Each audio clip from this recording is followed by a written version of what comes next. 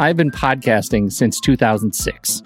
In that time, I've tried countless hosting platforms, but in August 2022, we switched to Transistor to power all of our shows here at True Story FM, and it's been a game changer. I love the Transistor allows unlimited podcasts and storage without extra charges. We can publish so much content, and we do. If you want to start up a podcast, do yourself a favor and host your show on Transistor. With their one-click publishing, you can get your new show onto all the major podcast directories effortlessly. And their website builder lets you quickly build custom sites for each show. The detailed analytics are invaluable too. You can access all kinds of listener data anytime. Oh, and the versatile players allow you to embed episodes anywhere to reach new listeners. Plus, the team behind Transistor is super responsive and keeps making the platform even better. After using countless hosting services over 15 plus years, Transistor has been, hands down, the best podcast partner for us. If you want a hosting platform to take all the worry out of getting your podcast out into the world, go to thenextreel.com/transistor and check it out. Support our show and support your own show by going to thenextreel.com/transistor. Start growing your podcast today.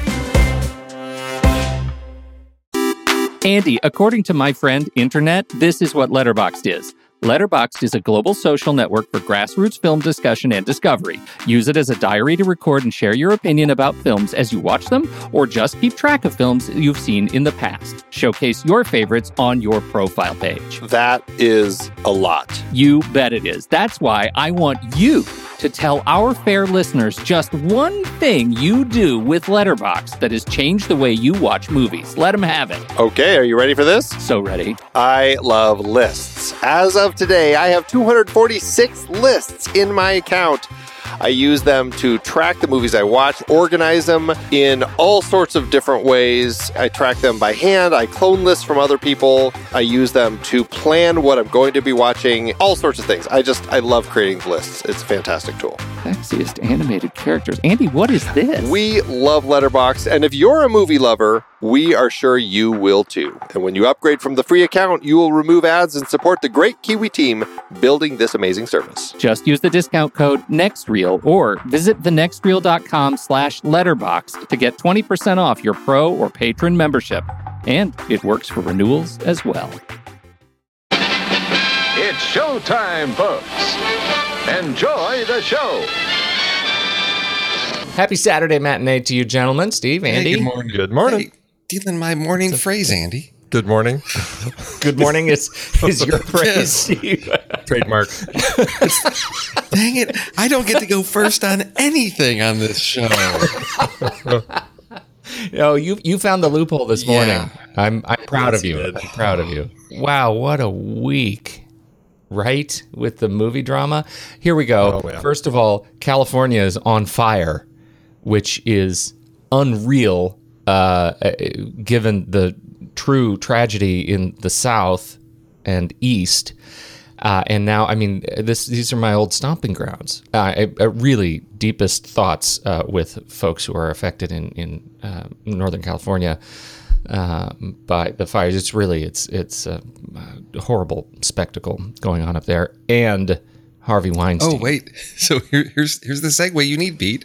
On Deadline.com, the dumpster fire that is the Harvey Weinstein scandal will continue to burn a while longer. Everything's burning in California. I was actually going for something like that, but now that I hear it written out, it doesn't play. Oh. I take it back. I regret that I even thought about it. Yeah, man, boy, when this guy torpedoes himself, he goes big. Just like his career. Yeah. Do we have, are there kind words left to say of Harvey? I don't think anybody liked him before. He did a nice edit on Cinema Paradiso, a while back. Yeah, how many movies did he re-edit and ruin theoretically? He re-edited one and made it better, apparently, but yeah. Yeah, it's a kind of a. I mean, I will say that the Weinsteins did have a good handle on kind of a different direction for the industry, and having some of the great stuff that came out of Miramax, I think was nice, and I think they've struggled with the Weinstein Company since they shifted to that. But boy, with all of this, it's just, I mean, his name is tainted. People are saying that Wind River might lose all chance of getting any Oscar nominations because of it, because it was under the brand. People are trying to figure out what to do with The Current War, the other big Weinstein movie that was going to be pushed this fall for Oscar contention. Now they're like, well, do we release it, or do we have to shelve it for a year or so, or sell it to another company? It's crazy. It is it's amazing how many layers his scandal has wrought across the industry with people who largely weren't involved in that. It's just horrifying.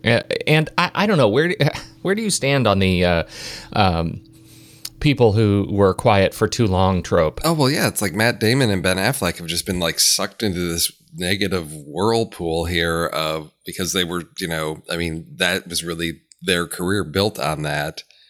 And it's just, it's one of those things where there's so many people saying you were involved so long with Harvey. How did you not see? How did you not know that this was going on? Or was it just, it's easier to look away, to have he's sort of maybe he pushes limits, but I'm just going to, look the other way. Maybe not knowing some of the worst things, but being aware somewhat of, he's that kind of guy. It's a really challenging position for, I think, them both to be in, and a lot of people. I mean, I think Kevin Smith came out, a lot of people with a statement, but it's just, again, it's one of those, it doesn't surprise anybody. And that's the shock, that's the thing. If nobody was surprised, why did it take so long? Well, and people on both sides knew, and they all had their mouths shut. Like Ben Affleck came out and said something, and Rose McGowan, who apparently was somebody who had been harassed, she fired right back at him because, she knew that he knew. And, it's just like all of these things. It's like, it's just kind of releasing a lot of stuff that had been bubbling under, and it's all coming out now. And it'll be a rough time, I think, for a lot of people in the industry. I think it's one of those things. I have a hard time blaming those who knew and didn't come forward for any number of reasons. But I certainly recognize that what happens in a state of trauma is the fear that goes along with it, that you can't imagine that this happened, that it feels like another reality, that you don't want to come forward alone, that it didn't happen to me, even though I knew it happened. It didn't happen to me. It's not my place. Like the sort of feelings and emotions that come along with dealing with post-trauma events, including sexual assault, is incredibly complicated, right? It's something that you can't just say she should have come forward sooner, and do that with a sense of judgment or blame. I just don't think that's fair. And in this case, I feel like we needed an instigator like Rose McGowan, who has taken the lion's share of sort of praise and public punishment for the way she has handled this. But we needed somebody who was willing to start the avalanche, so to speak, and create a space where people are at least less fearful about coming out and speaking for themselves because they know they're not alone. That's what probably needed to happen. As horrible as it is, it went on decades too long. He should have been caught and ousted years ago. I get that, but I also feel a great deal of compassion for the people who were struggling because they feared for their really fragile careers. I mean, these people are stars now, but careers in Hollywood are enormously fragile. So I get it. I get it. I think we need to cut these folks a little bit of a break. Yeah. Well, Rose McGowan, I think it was like last year or a couple of years ago, had, spoken about sort of, sexual harassment and abuse in Hollywood and hadn't named names, but said, it happened to her and women need to have the strength and unify to come out and start standing up for these things. So when this story broke, I was not surprised to see her name attached because I know it's something that she has been very passionate about, that, things need to change and women cannot let themselves be subjected to this for fear of, the impact on their career. Absolutely. And you have, I mean, people who have become real firebrands for this. Mika Brzezinski had a 3-book deal with Hachette, which is the, his brand, his book company. And she pulled the deal, mostly because as soon as it was announced, apparently she said, don't go for press on this thing. I'm not ready. I don't want this, I don't want to, we signed the contract, but I don't want you to do anything. He immediately rushed to Page Six and said, we've got a 3-book deal with Mika Brzezinski.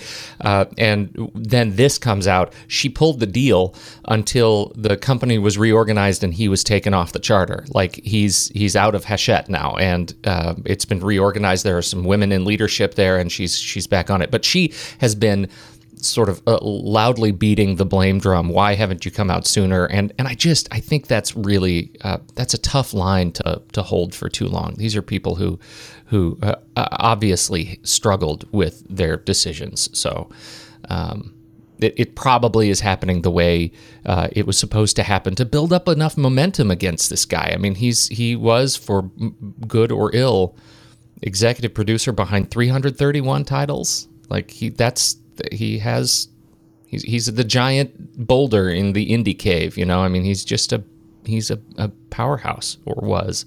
Yeah. So anyway. It'll be interesting to see what happens with the company, with their future movies, with just any future work, if they're going to have to close the company or sell the company or rebrand the company. It's curious. I heard rebranding. I got that, but they're seriously thinking about a dissolution. Well, I guess now that I'm reading a little more, Bob ended up coming out after that report saying that they were going to either sell or shutter the company. But now he said, no, that's not true. We're not exploring that, but we are trying to figure out a plan. So I'm not sure if that was something that they'd considered and somehow it got out, or what, but they, obviously there's a lot of decisions that have to be made right now. So we'll see how it goes. Is Wind River the only thing in theaters right now that they're concerned about?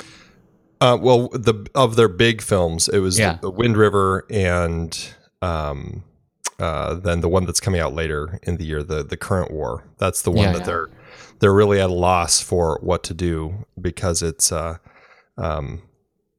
because it's a big Oscar, push for them. But, now people are saying, if we push that with the Oscars, it's going to make people think about this, and it's going to lose all of its chances. So no one's really quite sure what's going to happen. I mean, I think other one that was just out was Tulip Fever, but I don't think that really got much of a release. Yeah, I don't think so either. I don't actually. I mean, I think it was here for a week. Yeah, that disappeared pretty quickly. Yeah.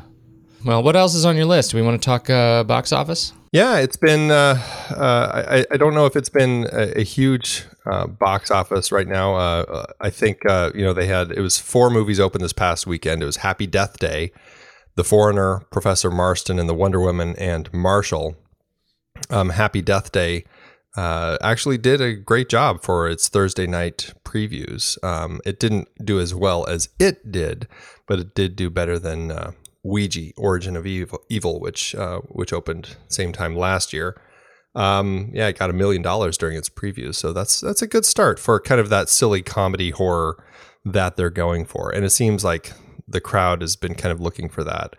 The Foreigner that's Jackie Chan's new one, that's gotten really bad reviews, so I don't know if that's going to really last at all. Unless people that makes me so sad. Well, but you got to look at a lot of Jackie Chan films. Like, how many of them got good reviews? I don't know if people go to Jackie Chan movies for the reviews. I think they go to watch Jackie Chan fight. Yeah. So, but that's the problem, because I think he was just on NPR the other day, and he says, I think I'd like to do a drama. I'm not sure that's a great idea. Maybe step away from that one. Yeah, maybe not, Jackie. Maybe not. But it's one of those times right now. I mean, it is certainly still really popular in theaters. Unfortunately, I think Blade Runner has been not doing as well as people were expecting it to, considering the reviews. But it's certainly one that we all love, and I think we're all still hoping that it's going to end up finding its place. Has it aged well with you guys? I can't stop thinking about it, and I really want to go check it out again. Yeah, that's exactly where I am. I just trying to look at my calendar to see where can I fit this in before it, because I'm concerned about it starting to leave theaters, because it's box office. If the audience isn't there, there's more stuff that's going to start filling up those spots. And it was such a tremendous experience. I want to catch it one more time on a really nice size screen, because there's so much to it. I feel like I really need to go back. And I'm with Andy, it's just sort of stuck in my brain, and I can't stop thinking about that whole story. Me too. Absolutely. It's just beautiful. And I found myself going so far as like downloading a bunch of my favorite stills from the film and making them my computer's desktop wallpaper. Like, I can't stop thinking about the imagery. It is absolutely worth seeing. I sat down, I had the opportunity to sit down with JJ and another friend over dinner a couple of nights ago. And he said that he finally sat down and watched the original Blade Runner. And his response, it surprised me, because I expect everybody who sees Blade Runner to say that they loved it. And I find I get my feelings a little bit hurt when they don't. Right. and he said, his response was, yeah, I can see why people love it. Yeah. And I thought that's the most backhanded compliment of the movie I have ever heard. Exactly. Well, I can see why people say they like your shirt, too. Doesn't make it Versace. Well, I think it is with both of them. It's the challenge of the sort of the tone of the film. The first one, the original, is more action oriented, but not really till the last act. And so it is one of these just explore the setting. It's really about that atmosphere, and you get that. And I think if people are expecting something more and not understanding, this is just a film that takes you slowly through the setting along these stories. Yeah, when you say, "Oh my gosh, it's this sci-fi classic," depending on what some of their other favorite science fiction films are, they can have some, a range of expectations. So if you're thinking, "Oh, it's Harrison Ford in the 80s, it's going to be like thrilling adventure like Indiana Jones in the future," and that's not what it is. So I think, he needs to, now he's seen it once, let it sit, come back maybe in 6 months, and then we can start having real conversations about that with him. Yeah, well, now he's going to go see 2049, and I know he wants to see it on the big screen, which I think is to its credit. And so hopefully that will improve things for him. But I think he's on, we had some other folks who said in Slack chat, I think even Ben Lott was one of them, who said that, he wasn't a huge fan of the original. Therefore, there's a good chance that 2049 will be better for him. And again, for me, those films ended up numbers 4 and 5 on my all-time top favorite flick chart list. They're really solid films, and definitely it's one that's worth seeing in the theater. It's a really great one. So I hope more people get out and see it. As it stands, I think that the box office predictors out there are thinking that Happy Death Day is actually going to beat it at the box office this weekend, which is a real surprise, because everybody was kind of expecting that Blade Runner would really kind of hold first place for at least a couple of weeks, and it's I think it's going to be shocking people. But here's hoping that it does find more of an audience. Did you say it is still performing? Yeah, it's not like top of the box office anymore, but I mean, it still is, for a horror movie that opened a month ago, it's still doing really well for itself. And I still haven't seen it. I know. All right, gentlemen, let's do trailers. Let's do it. Well, I got the red band Steve rule. found the loophole. I got the red band rule. He goes first. Okay. All right. So I watched this trailer like I watch, it's a movie that I didn't know anything about. And those are the trailers I watch because I want to know, is this something I'm going to go see in theaters? And I was just totally impressed with the talent that's in this. So we've got the late Anton Yelchin. This is his last role. We've got Olivia Cook, one of my favorites from Me and Earl and the Dying Girl, and Anya Taylor-Joy from Split. This is Thoroughbreds. This looks like an interesting crime film. Like the tagline is "Good breeding goes bad." So we've got some wealthy teens that are getting together with this sketchy guy played by Anton, and they're going to pull off something. And I from the little teaser, I can't really tell what it is, but clearly they need guns and an airtight alibi. And this is coming out March 9th, 2018. First time writer-director Corey Finley. But there's just something about this that looks sort of askew and interesting. Yeah, I think the trailer, I mean, it's definitely a teaser. It doesn't give you a whole lot. It's only a minute. But it's so much fun. You can tell that this is going to be a story of just a real dark humor sensibility. And the girls look they have a great presence of kind of that rich, sassy, I can do what I want, including kill people sort of attitude, which I think is it's wrong, but they do it so well. And it's just like seeing Anton Yelchin, I'm like, oh, there he is, poor guy. It just made me sad, but it reminded me of how much I always enjoy watching him on screen.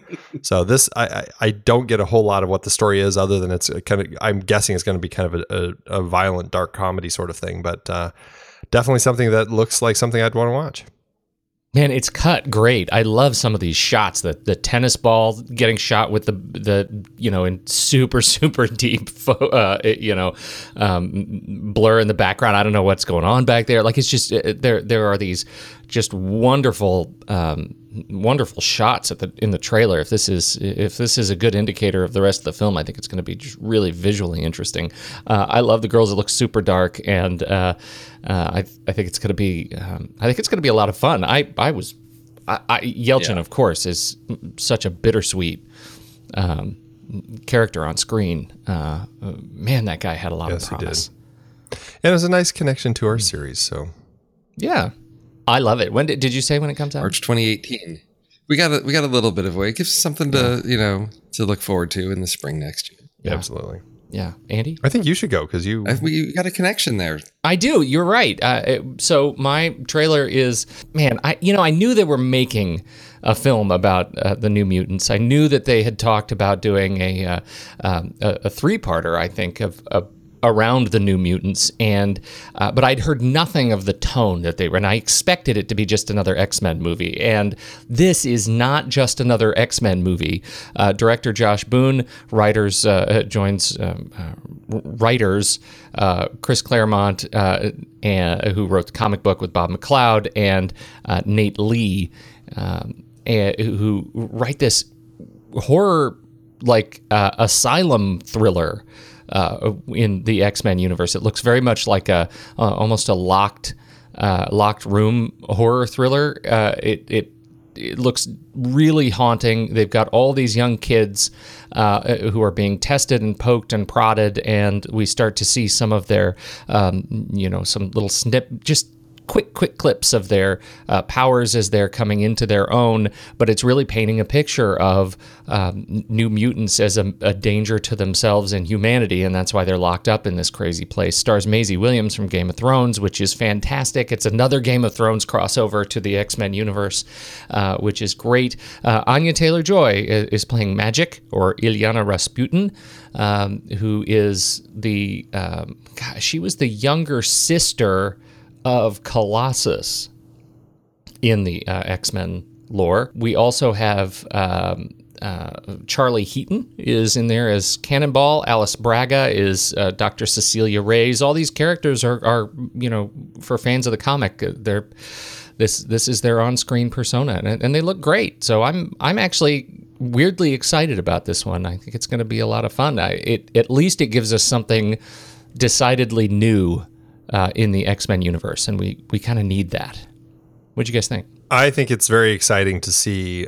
We talked about this a little bit when we talked about Captain America, the Winter Soldier, how there are so many comic book movies now that it's nice that we're getting them in different genres. And here we get kind of this comic book superhero movie in a horror genre.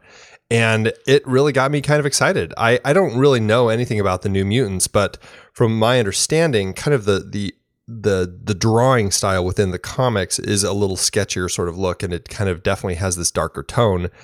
And just seeing that they really brought this to life here in this trailer, at least, I'm just like, wow, this looks like a different take on the Marvel superheroes, and I'm kind of excited about this one. It makes me wonder if they're going the R route or if it's going to end up being a PG-13 sort of thing. I don't know if they've released that, but as I do think it's telling that they are releasing it on our next Friday the 13th. So I'm really interested in this because of, sort of moving into a different genre. But what really surprised me was that it's directed by Josh Boone, who did Fault in Our Stars, which is, completely different tone. But Yeah. because I looked at this, not, okay, they found somebody that sort of works in that horror genre to pull this off. But now I'm really interested because I think he's done a great job of, capturing that feel. But knowing, with like Fault in Our Stars, that ability to really tell a story focused on characters. So I'm really intrigued by this to see in terms of, the thrills of a sort of scary horror movie, but also, Marvel's ability to balance genres and give us something that's going to be a lot about the characters themselves and not just this is 5 teens sort of stuck in this asylum. We're bringing in the whole mutant aspect, and I'm really interested to see how they grow this story in terms of that tie into the rest of the Marvel universe. Word is, Steve, that even Scott Neustadter, who co-wrote Fault in Our Stars with Michael Weber, is actually uncredited on the screenplay for this film. So the Fault in Our Stars, the stars are aligned, let's say, around the Fault. So this is going to be everybody's going to be wearing oxygen tanks through the entire. That's all we know. That's all we know. It's funny. This is like a reverse of Split. Instead of a group of young kids being held by a mutant, this is a group of mutants held hostage I guess not by a young kid, but still a group of young kid mutants being held hostage in a basement. This one, you mentioned that our next Friday the 13th, that would be April 13th, 2018. So we've got a little bit of time, but looks good on the way. Excellent. Andy? My trailer is Roman J. Israel, ESQ. It is Dan Gilroy's new film, and starring Denzel Washington and Colin Farrell and Carmen Ejogo.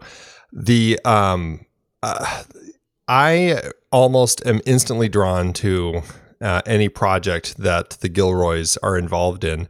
I just find their storytelling so interesting and exciting, and they delve into like kind of emotional conflict and turmoil in really interesting ways.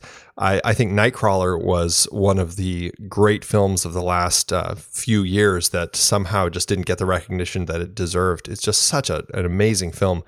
And Dan Gilroy writing and directing again with this one with Denzel at the helm. I mean, it looks fascinating. This one is a story about a liberal lawyer who's just reading kind of from the Wikipedia thing. A liberal lawyer named Roman J. Israel has been fighting the good fight while others take the credit.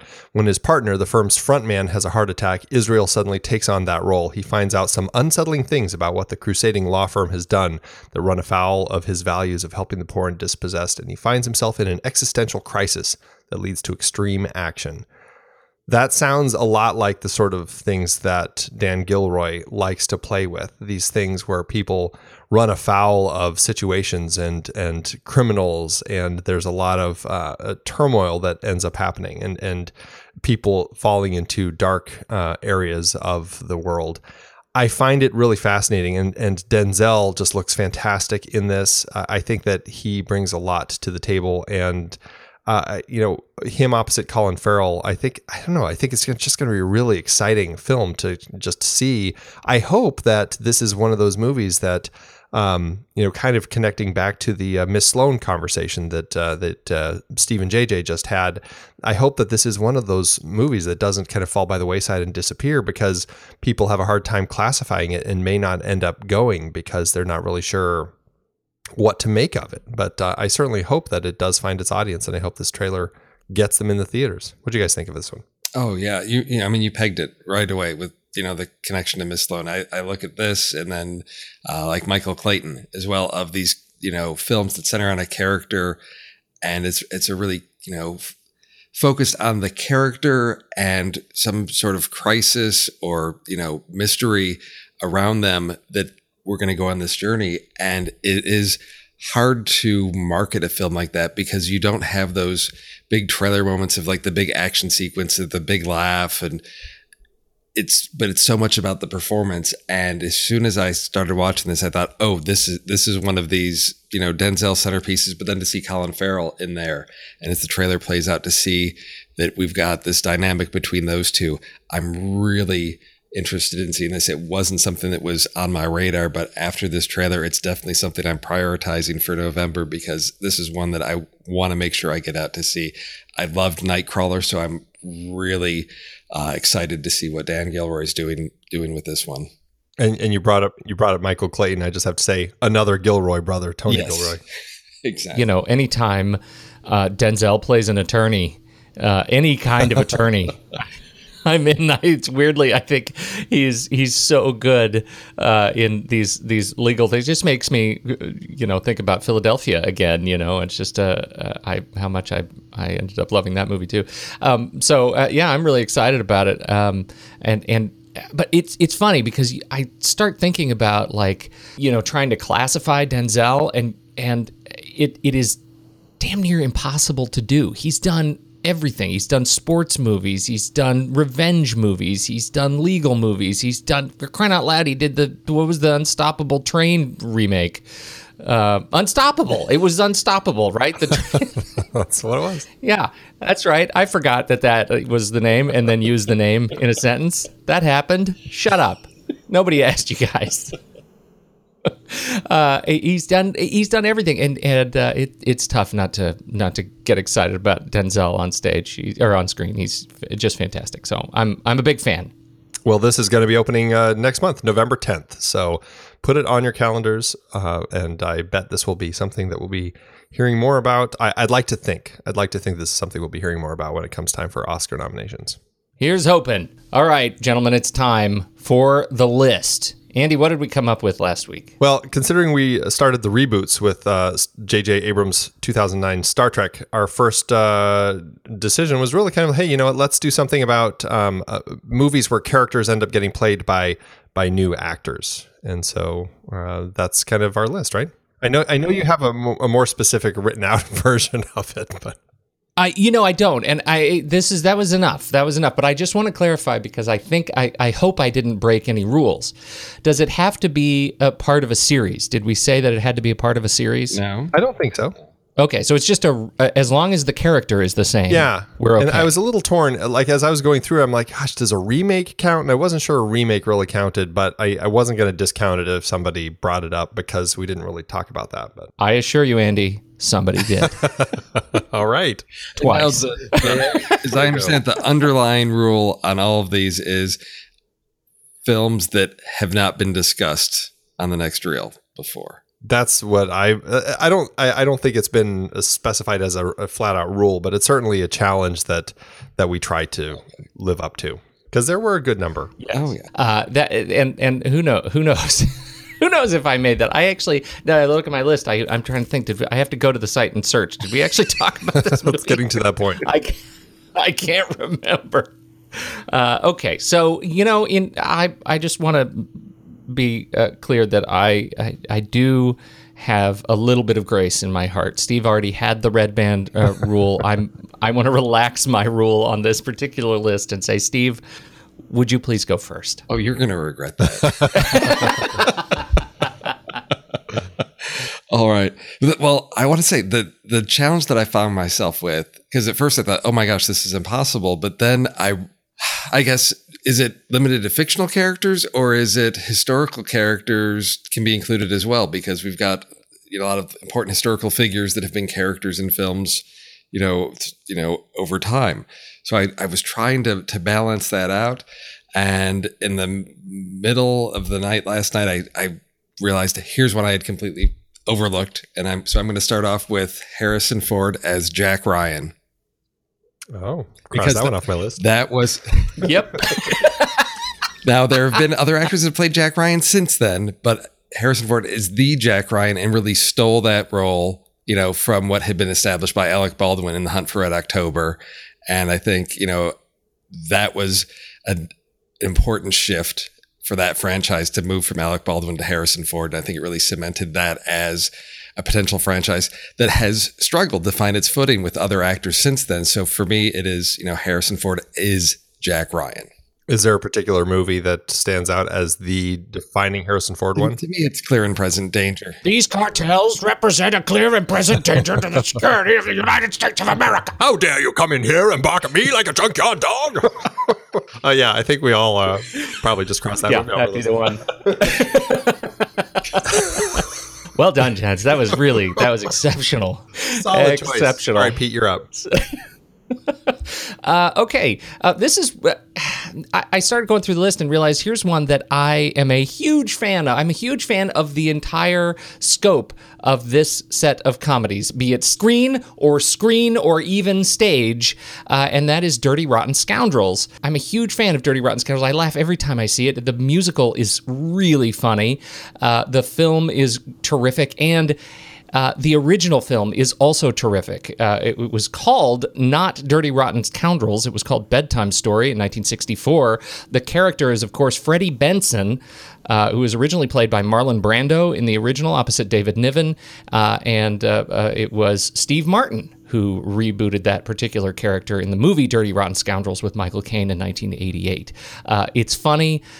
Every time I watch it, it does fall within the IMDb star rule, the original film, which at 6.8, so it's over 6.5, which means there's a really good chance you're going to like it too. So if you haven't seen the original Bedtime Story, it's really worth seeing, and you should watch them back to back to see how Brando and Steve Martin handle the character of Freddie Benson. I didn't even realize that was a remake. I think that's crazy. Yeah, and now it's really crazy. Want to go watch totally, especially since Marlon Brando's in it. That just Marlon Brando and David Niven sound like the most odd pair. It is a totally odd pair, and you watch this movie and you think, why does this not have more of an institutional memory? You know, like we should know of this movie. Why did it just disappear? So totally worth it. There you go. That's my number 3 pick. All right. Yeah, that's on my list of shame. I hang my head low. I have still never seen Dirty Rotten Scoundrels. It's one of those. What? I know. It's just like, yeah, I'll get around to it. And yeah. Oh, goodness. That's just, there's so many great lines in that film. The movie is just so funny. So good. It really is. All right. Well, my first pick here, guys, is a fantastic comic book movie that I wasn't really expecting to like at all, because I found the first one that they made of this particular character in the 90s just to be atrocious. And I was like, oh, this is just, there's no way that they're going to do this well. And then I kept hearing about how they did such an amazing job with it and everything. I'm like, oh, I'll check it out. And I absolutely loved it. And it is, of course, the 2012 film Dread that Pete Travis directed with the fantastic Carl Urban, our current McCoy, at playing the titular Judge Dredd. And the way that he plays this character is just so awesome. And the fact that he never takes his helmet off is great. It's just like everything they did with this character. It made me more interested in the Judge Dredd property. I haven't pursued that, but I still found it a much more interesting kind of sci-fi future world that they created here. And I just love this story. I love that idea of them kind of going into this tower and essentially kind of getting locked into it a la The Raid. But I think they do just a fantastic job of giving us this story, and with a fantastic villain played by Lena Headey. So that's my pick for my number 3 is Dread. I knew you were going to pick that. That was on my other list. The list of Andy's going to pick that, so don't pick that. You just knew. Well, that's good. That's a good pick. Yeah, I didn't know that had such a high place for Andy. It's one that I enjoyed. It was an interesting take on sort of rebooting the character, and I think they came up with a really unique and interesting story. And it's one of those that I thought had an interesting start and had hoped that they were going to do more with that, and haven't heard anything, but I think it was an interesting take on the character, and I hope we can see more. Yeah, I don't know if it did that well at the box office. I don't know if we're going to get another one, but which is a shame. All right, Steve, what's your next one? Okay, so I'm looking at my list, trying to figure. All right, back in the early 80s and cable TV, I discovered as a young, nerdy Dungeons and Dragons playing teenager a movie that just blew my mind, and that is Excalibur. And so I'm going with Merlin, because Nicole Williamson's portrayal of Merlin was one that just really stuck with me from the first moment I saw that film. To me, he was almost like it was his story, and it just the comedy that he brings to that is just something that seems out of place in a sort of medieval action adventure story. But it was just such a thrilling portrayal. And there have been lots of other Merlins, and Merlin the Magician. There's all kinds of takes on him. But for me, he will always be Merlin. That's funny. That's one that I watched later in life. I came to that one, I don't know, probably in the last couple of years. And it was a film I was like, oh, why do people love this so much? It didn't hit me well. So I need to go back and revisit that one because I think enough people love it where it deserves another look. Oh, it's just, for me, it's now interesting to watch again and look at everyone who is in that movie. Yeah, that's pretty interesting. That I didn't know is like a 12 or 13-year-old, but now there's familiar faces because you've got like Patrick Stewart is in there and a really young Gabriel Byrne and Helen Mirren in there. And I think, yeah, there are parts of it that haven't aged well, but I think story-wise, yeah, give it another shot. I don't remember that movie at all.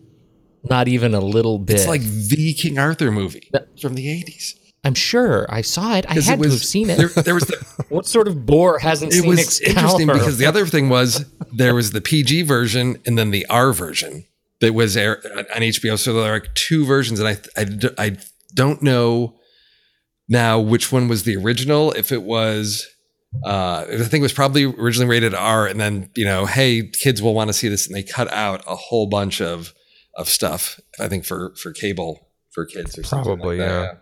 I just remember being incredibly gritty. Yeah. Like it was so much grittier than I was used to for like King Arthur sorts of stories. It's definitely not the Disney version. Heck no. It's very much. It's very much a John Boorman film. Man, John Boorman came right off of Exorcist 2 for this one. Zardoz. No, that's a great pick. Okay, so my number 2 pick.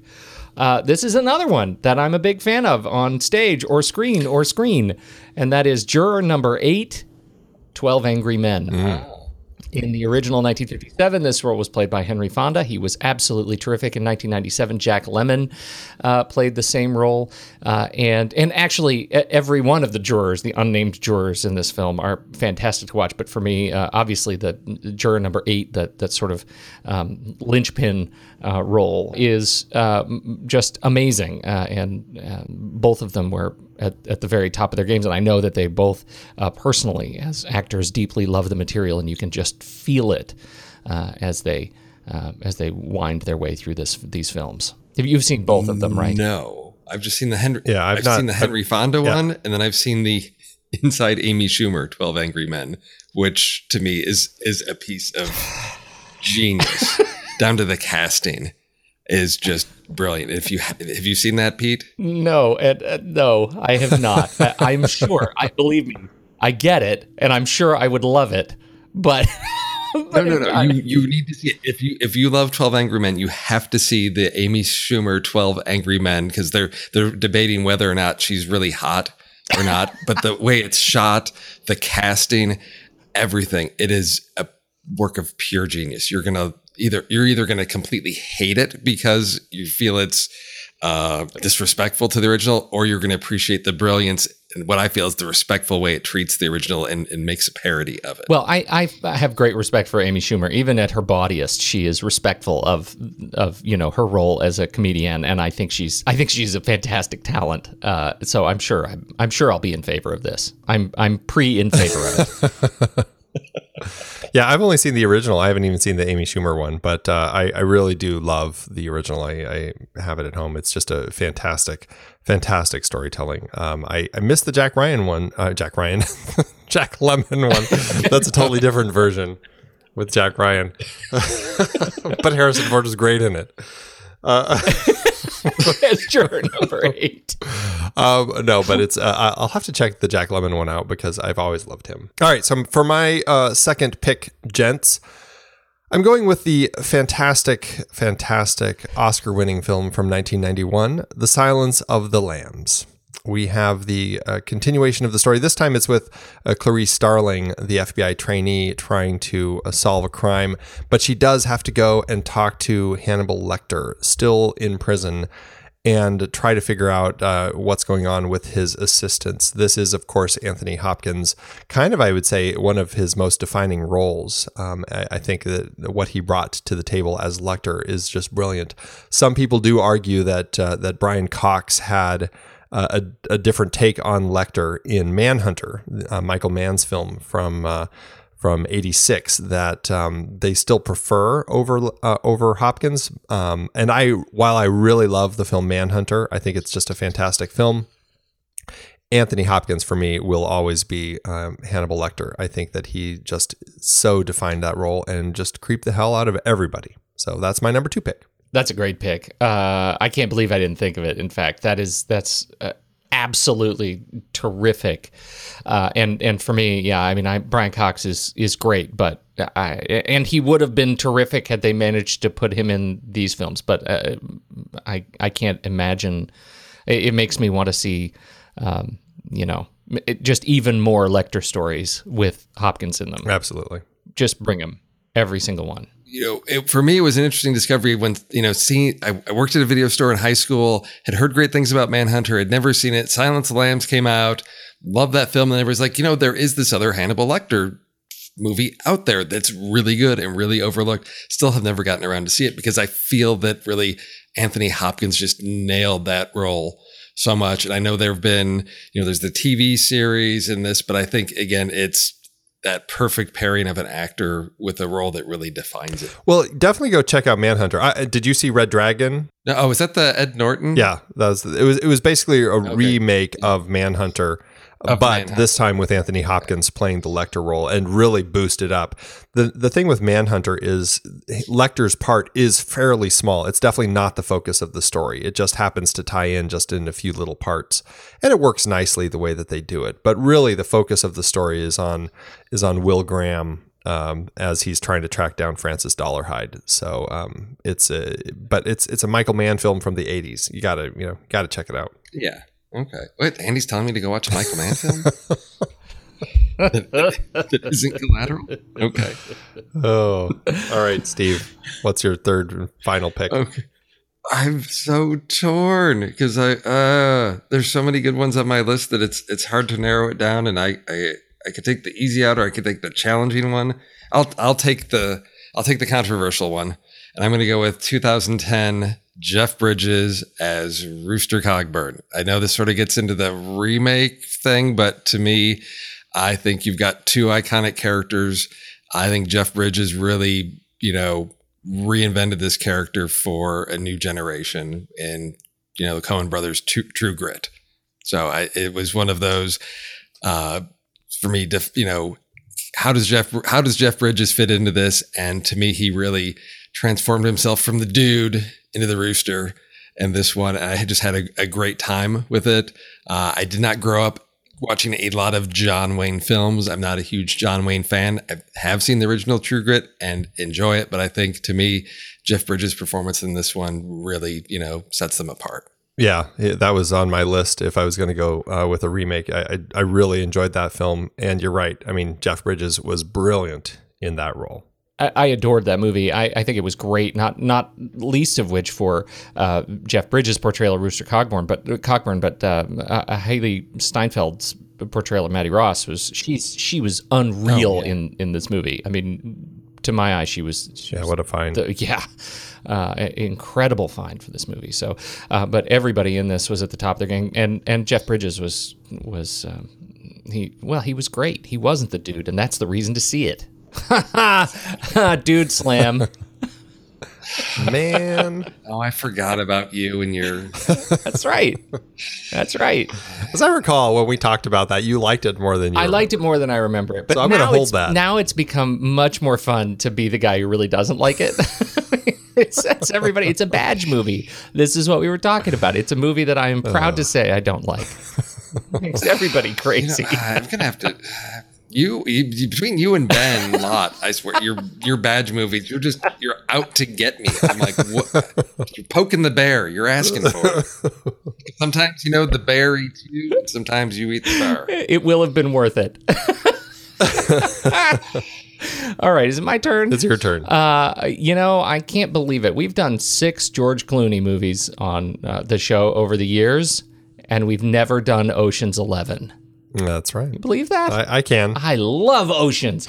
I love the Oceans movies, and this is I am loud and proud on these movies. Danny Ocean, Frank Sinatra played the original Danny Ocean, but the remake / reboot gave us a series of Oceans movies, and I love every one of them. Suck it, losers. I think they're fantastic. And Danny Ocean is charismatic and charming, and he makes me want to be a ne'er-do-well ex-con in Las Vegas. He is an aspirational character for me, and I'd hang out with Brad Pitt. It's time for that career change. Right? That's all me. So I'm very excited about Ocean's 11, and I'm thrilled to say that I got there first, because I know, Andy, these were going to be high on your list too. Oh, you know that, do you? Oh, Pete, I'm there with you. I will gladly celebrate all 3 of these movies. Unfortunately, I don't think you'll ever be Danny Ocean unless you've got Steven Soderbergh speaking into your ear, delivering you some of the sharpest, wittiest dialogue written. True. In this, that Danny has. But you know what? I would deal with that. If I have to live with a bug in my ear to have Soderbergh, as long as he would commit to doing his part, I would do mine. Okay. I've never really loved these films. I have fun with them, but I also feel like they're in my world, they're kind of, they're fluff Soderbergh, and I watch them and I go, oh, that was fun, and then I don't have to watch it again. Although weirdly, I'm the guy who totally did find Ocean's 12 the most enjoyable of the 3. Oh, no. So yes, a lot of people don't like that. Listen to, if you get a hold of the, commentary to listen to, because it's really interesting to hear Soderbergh talk about how he shoots those movies, particularly Ocean's 12, because there's such a large cast, and some of those where they're all together in one room. And he talks about how he lets the guys just sort of find their spot. They've done this before. They've worked together. They all find their spot. And then his challenge that he has for himself is he's shooting that just as they're going, but he never goes and repeats a shot. So you're not going to see like a camera set down in one place and he's going to keep cutting back to that angle. He is always moving around, finding new angles and ways to shoot them as they're having that conversation all around the room. Really interesting insight into his process. Which I think as a filmmaker could only be done if he was also shooting and editing it, which he is. Yeah. Yes. Which is a celebration of I mean, these things are incredibly complex cuts, and he has an enormous, beautiful, opinionated eye in terms of how he cuts and paces these things, and it makes it really fun. So I hereby tell all my clients, yes, many of the filmic product that I have created for you was very much inspired by Steven Soderbergh's Ocean's 11. You're welcome. There you go. All right, what's your last one, Andy? My last one, there are some fantastic franchises that have repeated characters, and I was trying to find one that I really enjoyed. And of all the ones that I ended up going with, I focused in on Batman, and I was looking at all the varieties of Batmans that have been out there, and I think there have been 9 of them now. And the one that I'm going with, though, is possibly my favorite because it just it was the perfect version of Batman that I think that I had been waiting for, and that is Will Arnett playing Lego Batman. And specifically focusing on, we were introduced to him in the Lego movie, but specifically focusing on the Lego Batman movie because of the brilliant way that the filmmakers brought in every iteration of Batman into this story. I mean, we go all the way back to Adam West, and we see like every version of Batman as he's remembering his past and everything. It is just like the perfect way to spoof Batman while also really paying homage to this fantastic character. I had so much fun with it, and I still love Will Arnett as Batman. Anytime he kind of pops up in it, I just think it's hilarious. So that's my final pick, the Lego Batman movie. I had a hard time with that movie, and I'm saying I love it, and everything that you've just said is fantastic. It's great. But I had a hard time just adjusting to that movie because I expected it to have the same sort of weird twist of heart that the Lego movie had, which is, obviously it's sort of impossible to just kind of recreate that experience of first-time viewing of the Lego movie. But I thought that the final 15 minutes of the Lego movie was transcendent. It really was, yeah. after such a goofy first, 3/4 of the movie. It was just amazing. And Lego Batman movie was just the Lego Batman movie. And the other Lego movies are the Lego movies, and they just haven't been able to recreate that experience for me. No, I think it's going to be hard for them to get back to a Lego movie type of experience like that. But for what they did here, I really just loved the way they brought Batman in and just welcomed all of them. It was surprisingly thoughtful. Did you see that one, Steve? See, no, I have not seen the Lego Batman movie, but I liked that take on Batman in the Lego movie, and because I'm a gaming nerd, have the Lego Dimensions game on our Xbox One, and there's the first part of that story is set in the Land of Oz, so it's hilarious when Scarecrow shows up and Batman's freaking out because Scarecrow's there, which I thought was just brilliant. That is so funny. You're right. Game. I had totally forgotten that. So it's one that, as my kids are older, it's not such a high priority that they're itching to see Lego Batman, but I really enjoy what they did with him in the Lego movie, and it's on my list to get around to. So I'll take your recommendation and have a laugh with some lighthearted Lego Batman as opposed to the dark and brooding Batman that we've had over the past. If you're a fan of Batman, it's definitely worth checking out because I mean they even continue his feud that he had with Batman or with Superman in Batman versus Superman. They continue that feud in this film, and he goes to talk to Superman up at the Fortress of Solitude, and Superman's having a party with all the other superheroes, but didn't invite Batman. It's just so funny. It's just brilliant. They did such a great job with it. Yeah, it is really funny. You're right. There's our list. What a great list. We put the list in the show notes. You can swipe over on your mobile device and you will see all of our movies, and you'll be able to jump to the trailers of the reboots that we like the best. What are we going to do for this coming week? Andy, have you put any thoughts to it? I haven't. That's a good question. We've got a rebirth of Khan reprising his role. We have some nonsensical sci-fi technology that is developed further. I'm sensing a little bit of prejudging. Who, me? No. We haven't talked about it yet, and I'm sensing a little bit of prejudging. Yeah. Let's see. What should we do? Sequels? Sequel remakes? No, Andy, I expect many more rules than that. That's terrible. I feel like there is something buried in your extravagant use of sci-fi technology to further the plot. We should do something with that's not it, with but I feel people like with super strength or something. Like what? Because what is Khan? They're genetically engineered. Genetically engineered. Genetically engineered. We do genetic engineering. I don't know. That's falling flat for me. I mean, the core of the whole thing is the whole Kirk Khan sort of like nemesis revenge plot. I don't know if there's something in there because that's what really makes that story, not from the original. Not in this one. There's not the. Is there not the revenge in this one? Well, no. Well, I guess it's not revenge against Kirk. It's revenge against Starfleet. Yeah. It's Khan's revenge. Yeah. I don't know. I feel like we're getting somewhere in the either nonsensical use of technology to further the plot or revenge, evil duo revenge plots. I think it's gonna. I think the nonsensical of ridiculous technology as a plot solver or to plug a hole. I think that's a more interesting list because I think the revenge thing we're going to probably come up against that again later on with something else, whereas we're sort of in the sci-fi thing and we, may not get around to sci-fi again in a while. So I'd prefer to go that way. It's a definitely more challenging list to put together. I think so too. Nonsensical use of technology to fill a hole in the plot. All right. That's what it is, I guess. That's what we're doing? Okay. Excellent. Good luck, gents. Good luck, gents. All right. Well, this will be a lot of fun as ever. Thank you, everybody, for downloading, and listening to the show. Because if you're doing that, you're probably most likely, please, pretty please, a Patreon supporter at patreon.com/thenextreel. We sure appreciate you letting us do this and supporting us as we get together early Saturday mornings to jaw about movies.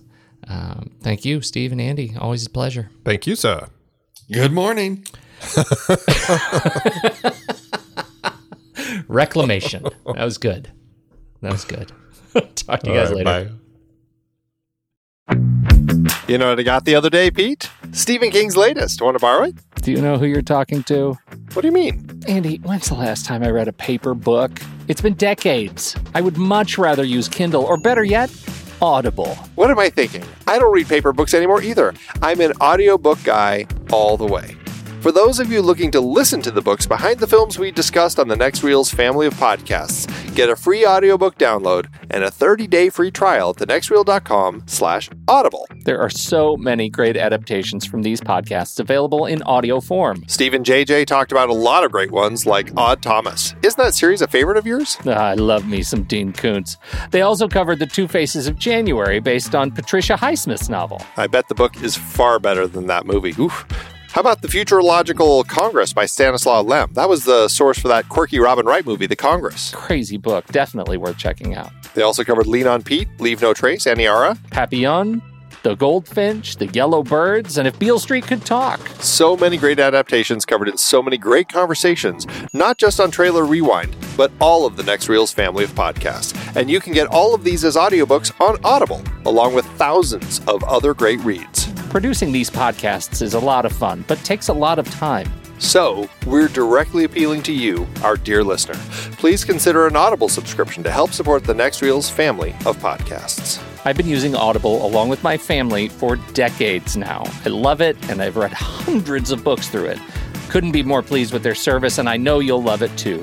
Head to thenextreel.com/audible and get your free trial. It really helps us out. And you have a world of over 200,000 audiobooks open to you. So much great material available. Dive in with a free trial and get your first free audiobook at thenextreel.com/audible. Start listening to amazing audiobooks of your favorite movie source material with your first free audiobook today. That's thenextreel.com/audible.